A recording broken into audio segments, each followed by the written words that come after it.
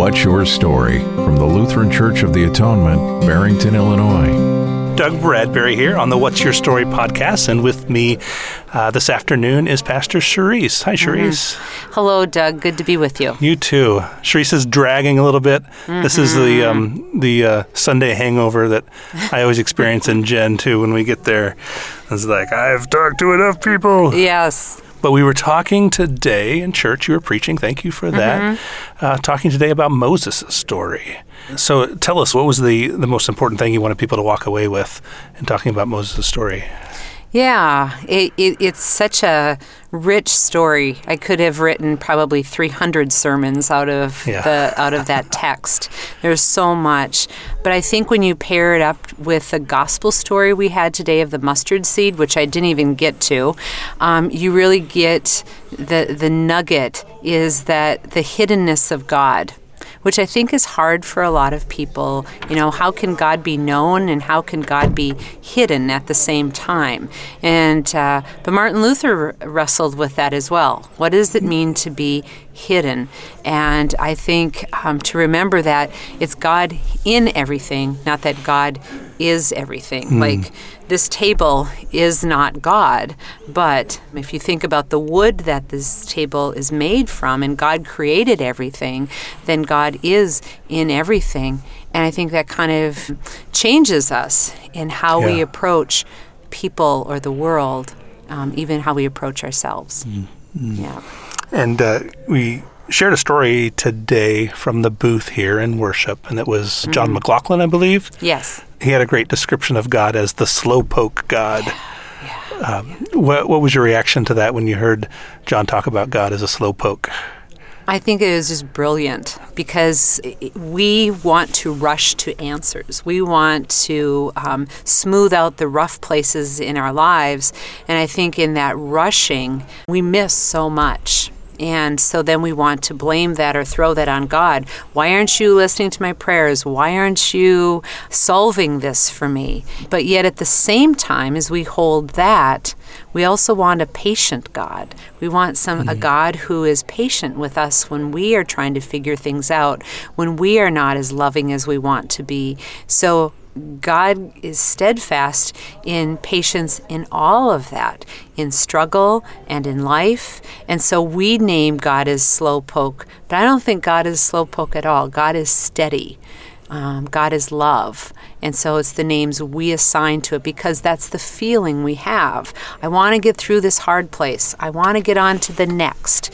Always in a rush. Yeah. Always in a rush. And those names played a big part in Moses' story, too.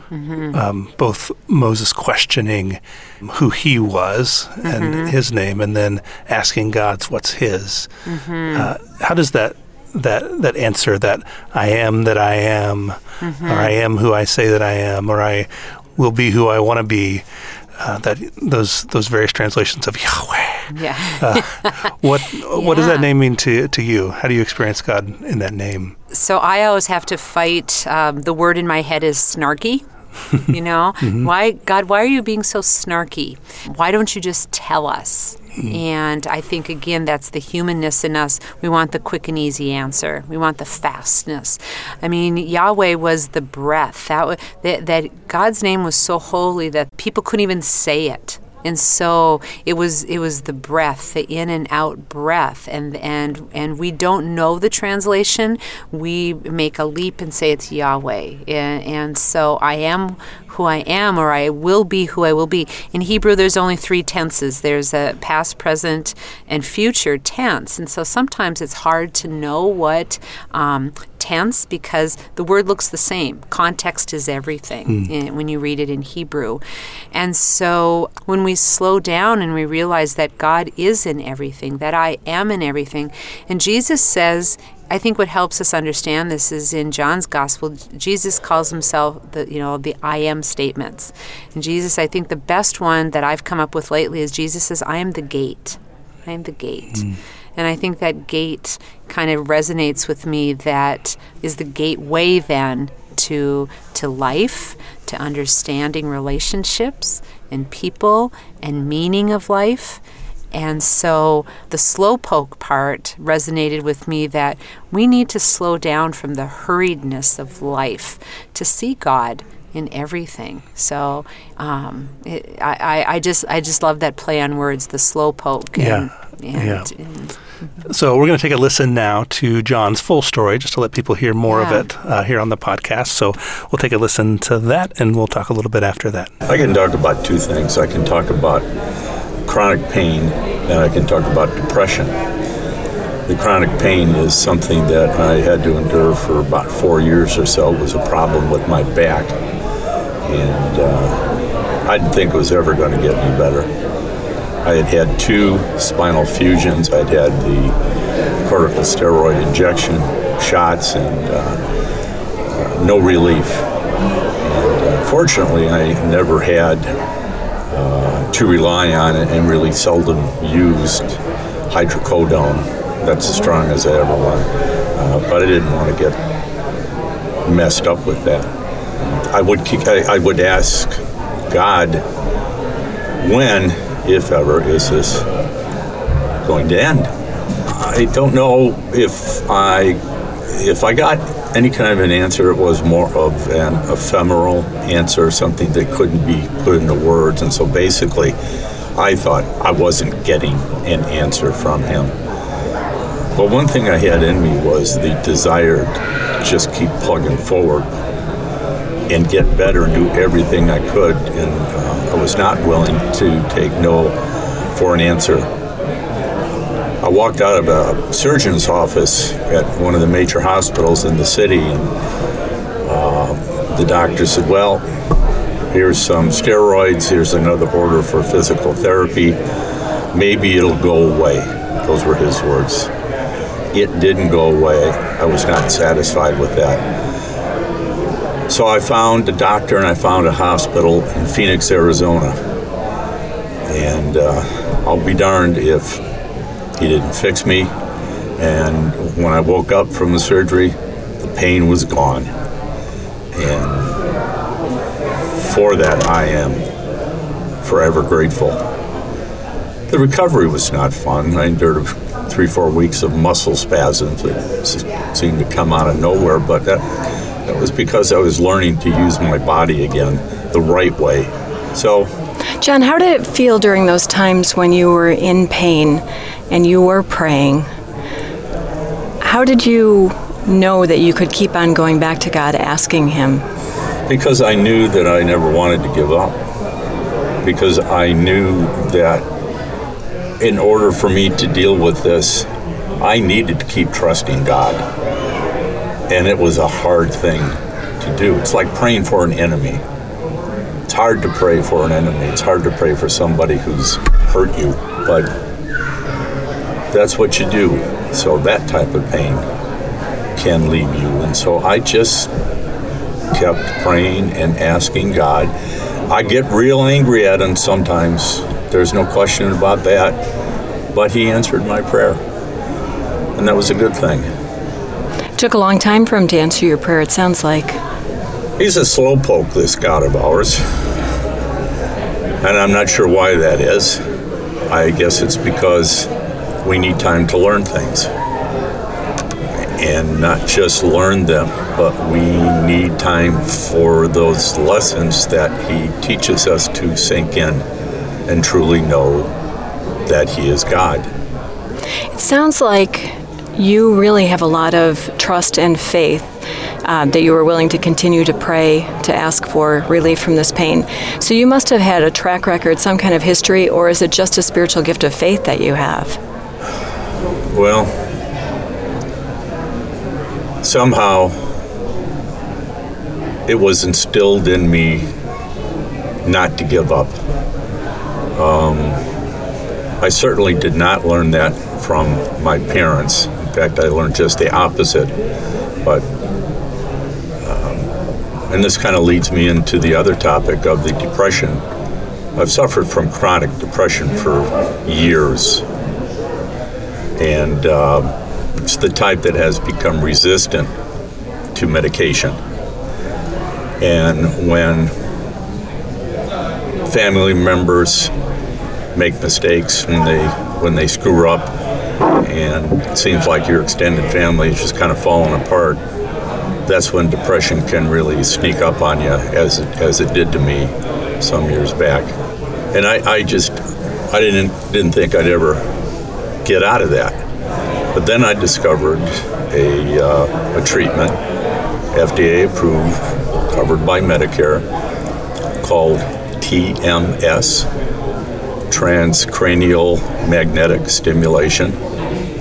And I am right now in the process of finishing up that 5 or 6 weeks. What it is basically a magnet.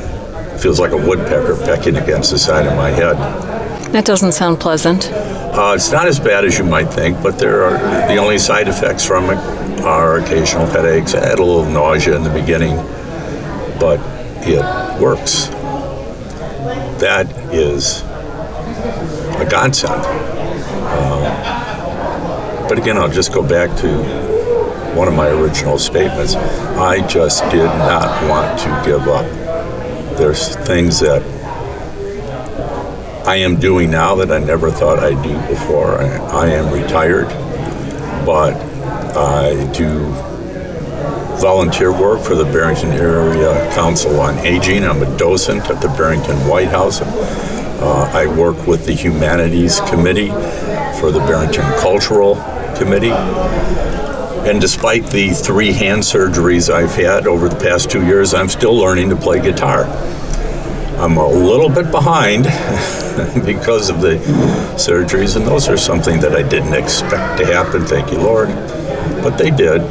But it's just not in me to give up. It is me to sit down. It is within me to sit down and sleep and just say, the heck with it, I've had it. But it's okay to rest. And it's okay to let God do his work and to listen to your body, and God speaks to me somehow through all that. And when I heard Paul Hines speak this morning, it gave me the courage to come in here, because I really had decided I didn't want to. I've shared my story so many times where I'm getting sick of hearing about it, but I really felt called to do that, and I thank Paul for that. So here I am. Well, I certainly appreciate your being in here, and one thing that I keep on hearing you say is there was something instilled in you to keep pushing forward. When did you discover you had that? Was that a surprise to you? And where do you think it came from? You said it didn't come from your parents. When I was very, very small, I grew up for the first couple of years of my life. I grew up in Rogers Park on Seeley Avenue. There was a woman that lived across the courtway from us in another apartment. And really, all I can remember about her is that I was walking down the stairs with my mother and waving goodbye to this woman. I can't even remember her name. And she had given me a bag of M&Ms, and how good is that? But that woman became a nun at some point. And I like to think that she just sensed that I needed help, and I really think that she had been praying for me for all those years. I'm sure she's way dead and gone now. But that may have been the spark. Somebody else. So through the hands and feet and prayers and thoughts of another person, you feel like God instilled this sense of just keep on plugging away, keep pushing forward. Yeah, and one of the most important things is community. You've got to reach out, find people that are safe, people that you can talk to that are willing not to solve your problems, but just simply to listen, because that's so cathartic. But community, that's a big part of keeping me sane. John, I really appreciate your sharing the story today, especially since you were reluctant at first, so I'm glad that Paul helped move you forward to do this. So I really, really do appreciate that. And you said that you feel like you've told your story a lot, and I know I've heard bits and pieces, but I have learned more today about you, and I really appreciate that. Thank you. Thank you. He talks about his struggles, and I know, there's more to that, but it's mostly the physical struggles. And I think it's interesting because as we get older and our bodies start to not respond the way we want them to, it just feels at the same time life has been fast and now it's slow. So when you get older, that gosh, time has just felt, it's like, where did it go? Slows way down, yeah. And now it slows down, but I want it to speed up again so I can be whole, so I can live like I used to. So this arm used to work so well. Make it work again, make it work. And so he has a really great story about, needing, he needed to slow down in order to see God. And in God's time, it is being healed. And I think as you get older, life has changed. It's not, bodies break down. They're not going to work the same as they used to be able to work. And I think that's for a good reason. It makes us slow down. Yeah, makes us slow down and experience God in a completely different way. Yeah.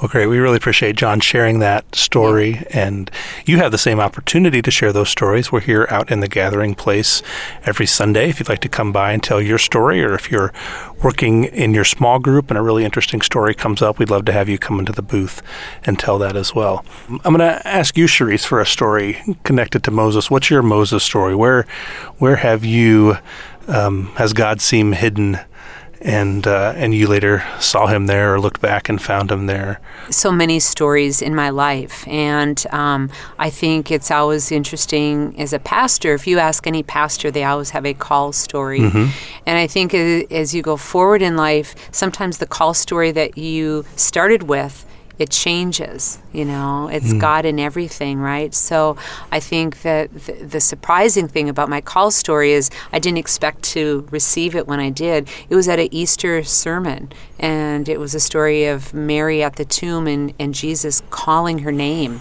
And what I was surprised with is I took that Easter sermon, not thinking a lot about it, but for a whole summer after that, every Bible story I opened, every daily reading scripture that I opened, my eyes were so open to this word call. You are called, you are chosen. You are called, you are chosen.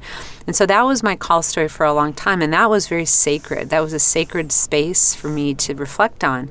But now that I'm 5 years into ministry, I look back at that same story of Mary at the tomb and Jesus saying to Mary, "Do not cling to me." And I've always read that again, going back to snarky God. What is it, Jesus? Well, don't cling to me. About? Yeah. Why? What are you? How can you be so cruel? But I think what I read into that now, and the hiddenness of that story is, don't cling to me in the old ways of thinking. Keep moving forward. Don't cling to those old ways. Keep going and keep digging and keep finding the richness. And that's the living word of God, that it's always being made new, just as we are being made new every day. Thank you for that. Yeah. What's being made new for you right now? Oh, wow. I'm going to be a grandparent again for the third time. Congratulations. So new life is coming, and we're so excited about that. New is getting ready to receive PADS guests. And that's this week starting, yes? Yes, starting on Thursday until the end of April. And so I'm really excited to see our people serve and what it calls forth in them, and the newness for our congregation as we discover, who we are as a people of God, and to hear all those stories as they learn God's story in that service. So that is really an exciting place. Just to walk with people and have the privilege of walking with our people. Yeah. There's seen so much activity around that launch. So many people engaged. Just a great team. Yeah. So excited to see that, and the stories that'll come out of there as well. There will be many, you know, and I think we'll be led and we'll be taught. And there's so many intersections of justice and stories and places that we can grow and discover about ourselves. But the people here are ready. They are so willing and open to that ministry, and I think that the time is right. In God's time, it is right. So, well, thanks for using your last bit of energy here in the booth today. You bet. And we appreciate your bringing God's Word to us today. You're welcome. And for today, that's our story. Now, what's your story? This is my story. This is my song. Praising my Savior all the day long. Praising my Savior all the day long.